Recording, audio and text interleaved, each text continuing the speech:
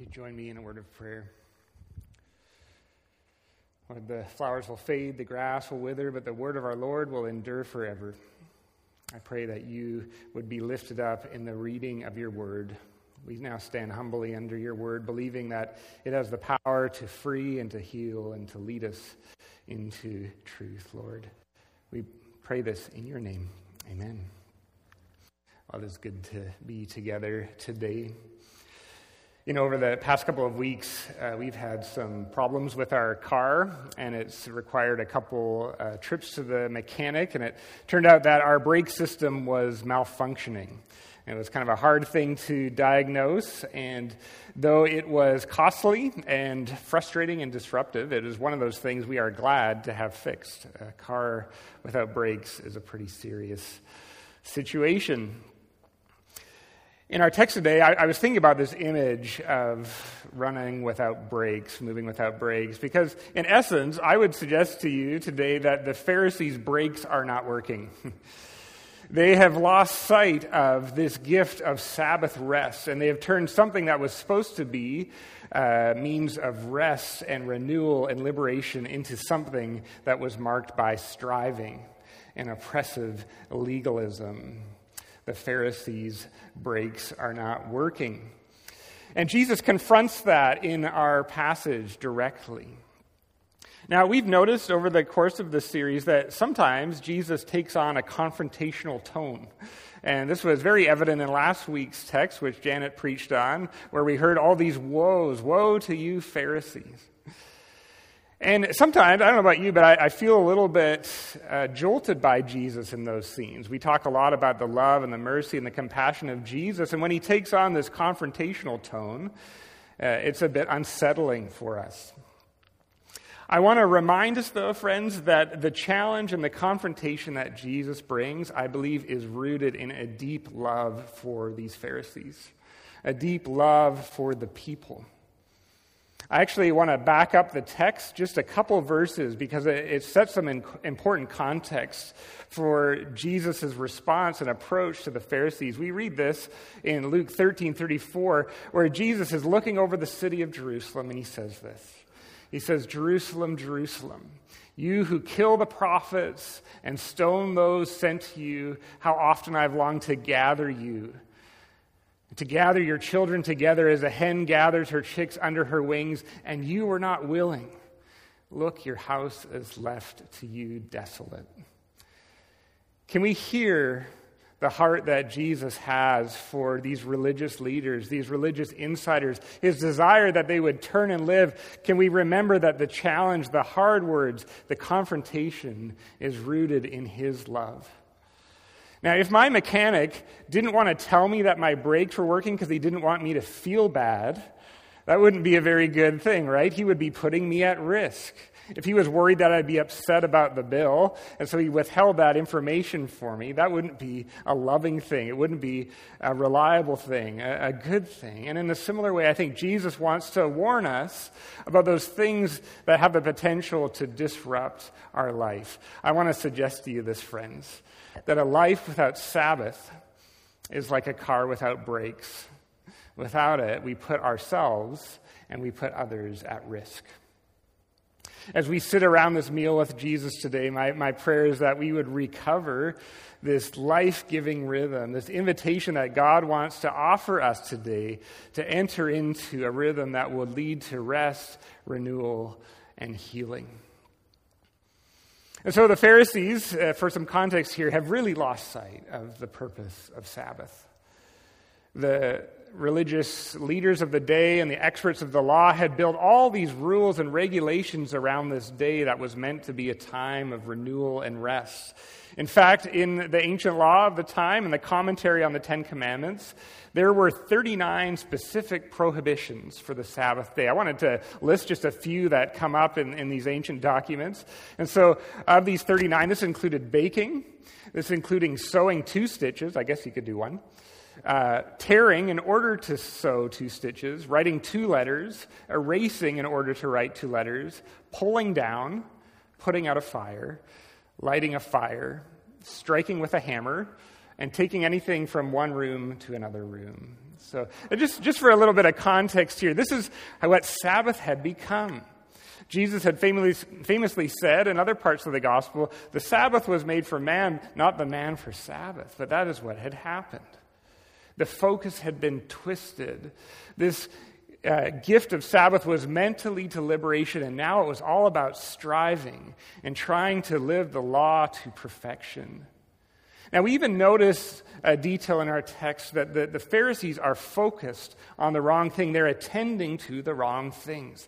Let's look at verse 1 here. On one Sabbath, when Jesus went to eat in the house of a prominent Pharisee, he was being carefully watched.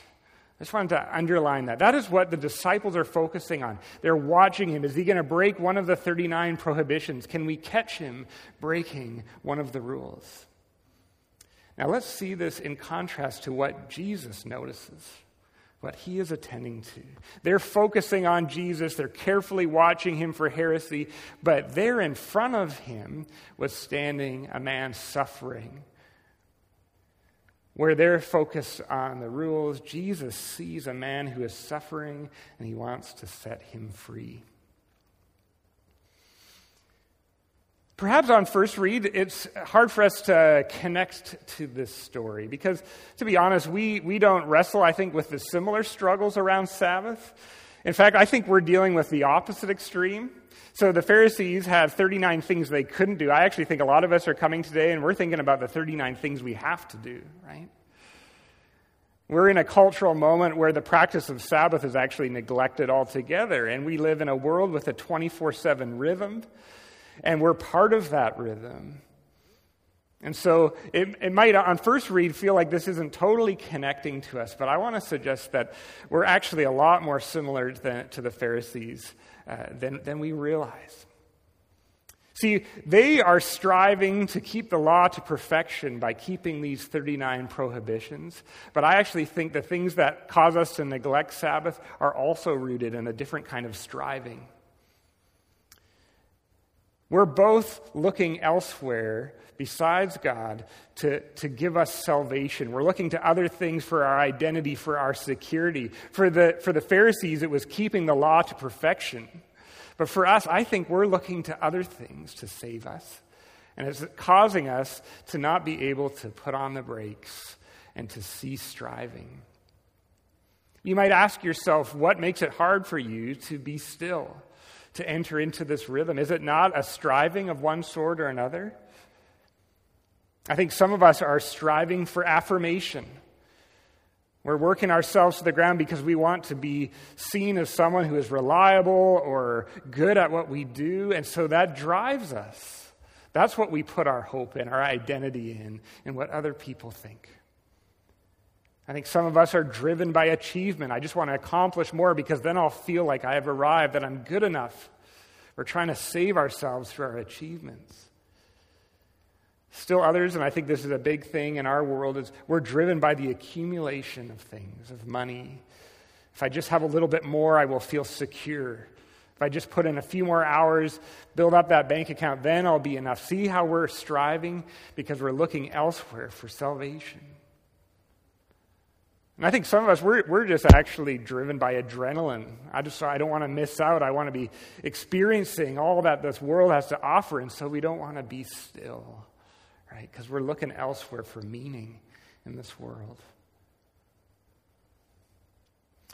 I think this is a common struggle, and I think that this message applies to us in a similar way. We're not striving to keep the law to perfection, but we're striving for something, and it's making it hard for us to rest. That is our cultural moment, and I think we are caught up in a rhythm that is unsustainable, and that is making it hard for us to be still.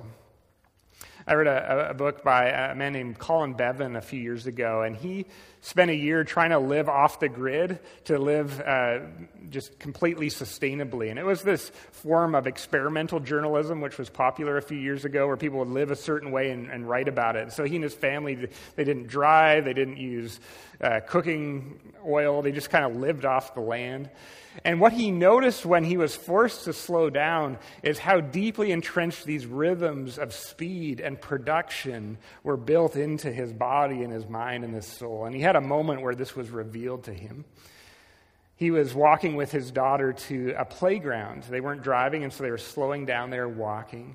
And on the way, his 3-year-old daughter became enamored with this chain-link fence, and she started playing with it. And he said to his daughter, "Let's get going because we need to get this over with." And it was a moment where he realized that this value of speed was making it impossible for him to just savor this moment, the joy that his daughter was experiencing. And this is what he wrote. He said, "At what age did I start to think that where I was going was more important than where I was already? When was it that I began to believe that the most important thing about what I was doing was getting it over with?" Does that name anything for some of you? As a parent of twins, I've been trying to get over a lot of time lately. We use this phrase, killing time. I just got to kill some time, right? I think that's a symptom of this cultural rhythm that we are a part of, that it's hard for us to just be still and to enjoy the gifts of life that God has before us. We do not have a savoring pace of life. We have a productive pace of life. And so I want to speak into that, and I want to explore through this text some of the ways that we might rediscover the gift of Sabbath, how we might get our brakes fixed, as it were, how we might learn how to be still and be renewed. And so there's a couple things I notice in this text. And the first thing that I think is key to recovering Sabbath is remembering the purpose of Sabbath, remembering what this commandment, this call was all about. See, the Pharisees lost sight of it. They didn't have a vision for it anymore. And so it was being neglected. Now, in the Gospels, Jesus is often getting in trouble for breaking the rules on the Sabbath. And there's 2 main things that he does that gets him in trouble. He nourishes people and he heals people. He lets his disciples pick grain, even though it's one of the 39 prohibitions, because he wants them to be nourished and renewed. And he's always healing people on the Sabbath. Now, I think Jesus is communicating symbolically something very significant. He's saying to the Pharisees, Sabbath is meant to nourish and to heal. That is the purpose of this day. It is a healing rhythm. And if I could go a little bit deeper, a word I want to add into this mix is that Sabbath is about liberation and freedom. This man who was healed from this disease was liberated from something that constricted and took life from him. He was freed. Now, when you go back to the 10 Commandments, particularly as they are written in the book of Deuteronomy, we see that God attaches Sabbath to this notion of liberation. This is what we read in Deuteronomy 5. "Remember that you were slaves in Egypt, and the Lord your God brought you out of there with a mighty hand and an outstretched arm. Therefore, obey the Sabbath." That's the end of that verse. This is right in the middle of the 10 Commandments. Sabbath is attached to this notion of freedom. That is the vision, the purpose of this. And I want to read a quote from Timothy Keller that I find very helpful, and I hope that this connects with your experience today. "God ties Sabbath to freedom from slavery. And anyone who cannot rest from work is a slave. To a need for success, to a materialistic culture, to exploitative employers, to parental expectations, or to all of the above. These slave masters will abuse you if you are not disciplined in the practice of Sabbath rest. Sabbath is a declaration of freedom." Sabbath is a declaration of freedom. And so the question I want to pose to you today is, what would it look like for Sabbath to be a time of nourishment, healing, and freedom? What would that rhythm look like for you? How might we recover a Sabbath that leads to liberation, to be your declaration of freedom? Now, this will probably apply to us in different ways, but it requires some intentionality. Sabbath is more than just a day off where you binge watch Netflix, right? And actually, I think some of the rhythms we do bring to our day off are actually not very liberating. This is a quote from Jeffrey Bilbrough, who we've been reading for our media class, and he says this: "Much of what we do under the rubric of unwinding or self-care doesn't actually recreate or restore it. It scratches the itch of our restless souls, and by so doing keeps the wounds from healing. And then he says, Netflix isn't the balm of Gilead. Isn't that great? That some of the things that we do that we are hoping will renew and recreate us are actually just building into that rhythm of distraction and our inability to enjoy and savor life. And so I'm wondering what a liberating rhythm might look like. We remember that Sabbath is meant to be unto the Lord. This is a time of spiritual renewal.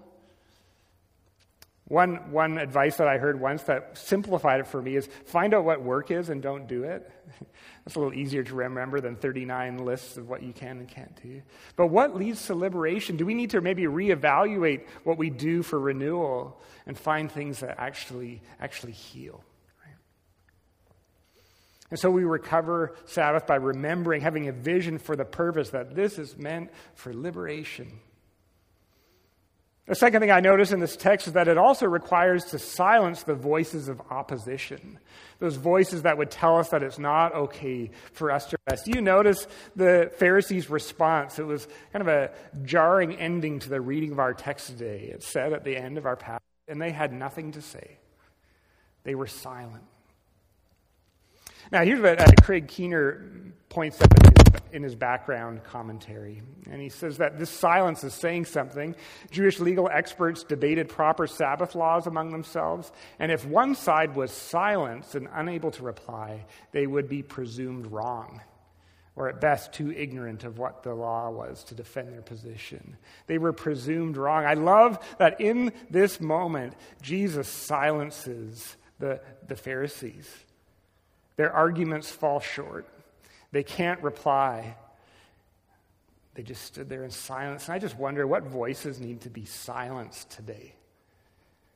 These voices that tell us that it's not okay for us to rest. I wonder if one voice that needs to be silenced is this voice that says it's all up to you. It's all up to you. Do you ever feel that weight? Like, I can't rest because the kingdom of God will crumble without me, right?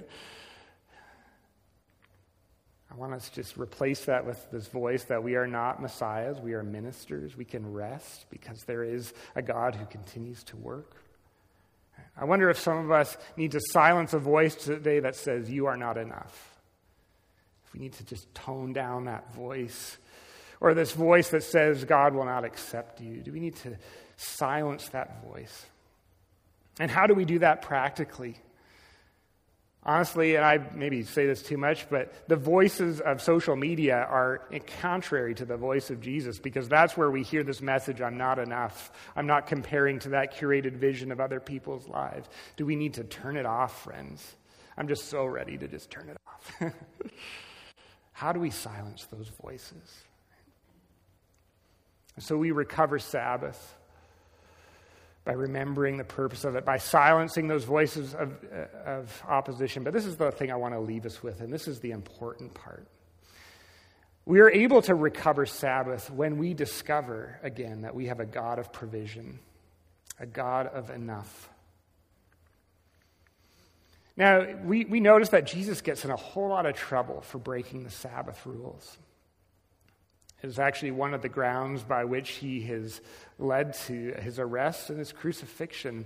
And we might ask this question, like, what is going on here? Why is this so controversial? And on one level, it's controversial because Jesus is speaking with authority over the legal experts of the day. But there's something else going on here that's significant.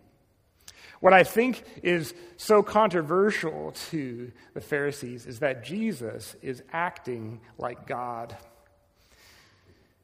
In Jewish thought, there was this idea that God did continue to work on Sabbath because the world was sustained and people were sometimes healed and babies were born. And the reason why we could rest was because God held all things together. And so when Jesus heals on the Sabbath, he is acting as if he is God. Now, this becomes very clear to us in another passage in John 15, where we see what the controversy is all about. And so I want to read this. Because Jesus was doing these things, he was healing another person on the Sabbath, the Jews persecuted him. And Jesus said to them this, notice this, my Father is always at his work to this very day, and I too am working. For this reason, the Jews tried all the harder to kill him. Not only was he breaking the Sabbath, but he was even calling God his own Father, making himself equal with God. Right? So we read in this passage that Jesus is showing that he is this God that continues to do his work. We can cease striving. Why? Because God is continuing the work of the kingdom. We can rest because we are ministers, not messiahs. We can rest knowing that it's not all up to us, but there is a God that continues to hold things together. There's a God of provision. You see, our capacity to let go of these other things we strive for affirmation and achievement, is to root our security and our identity in a God that heals, a God that is bigger than all the things we are trying to carry. When we rest in that, our striving can cease. And so I leave you with this prayer. This is a prayer of David in Psalm 46, where he says, "Cease striving and know that I am God. I will be exalted among the nations. I will be exalted in the earth. The Lord of hosts is with us. The God of Jacob is our stronghold." Can you notice why we can cease striving? Cease striving because God is God. He is our hope. He is our stronghold. I pray that you might receive that invitation, enter into that rest, and so be nourished and healed and liberated. Would you join me in prayer? Gracious God, we thank you for your word. As we come now to your table, we are mindful that you are a God of provision. You are the bread of life that nourishes us. You are the wellspring of living water. We come to this sacramental meal reminding that it is you that fills and nourishes us. And so as we come to this table, as we practice this day of Sabbath rest, may we abide in your love so that we might be ready to produce the fruit of righteousness and love in the week to come. Meet us, Lord, in this table. We pray in your name. Amen.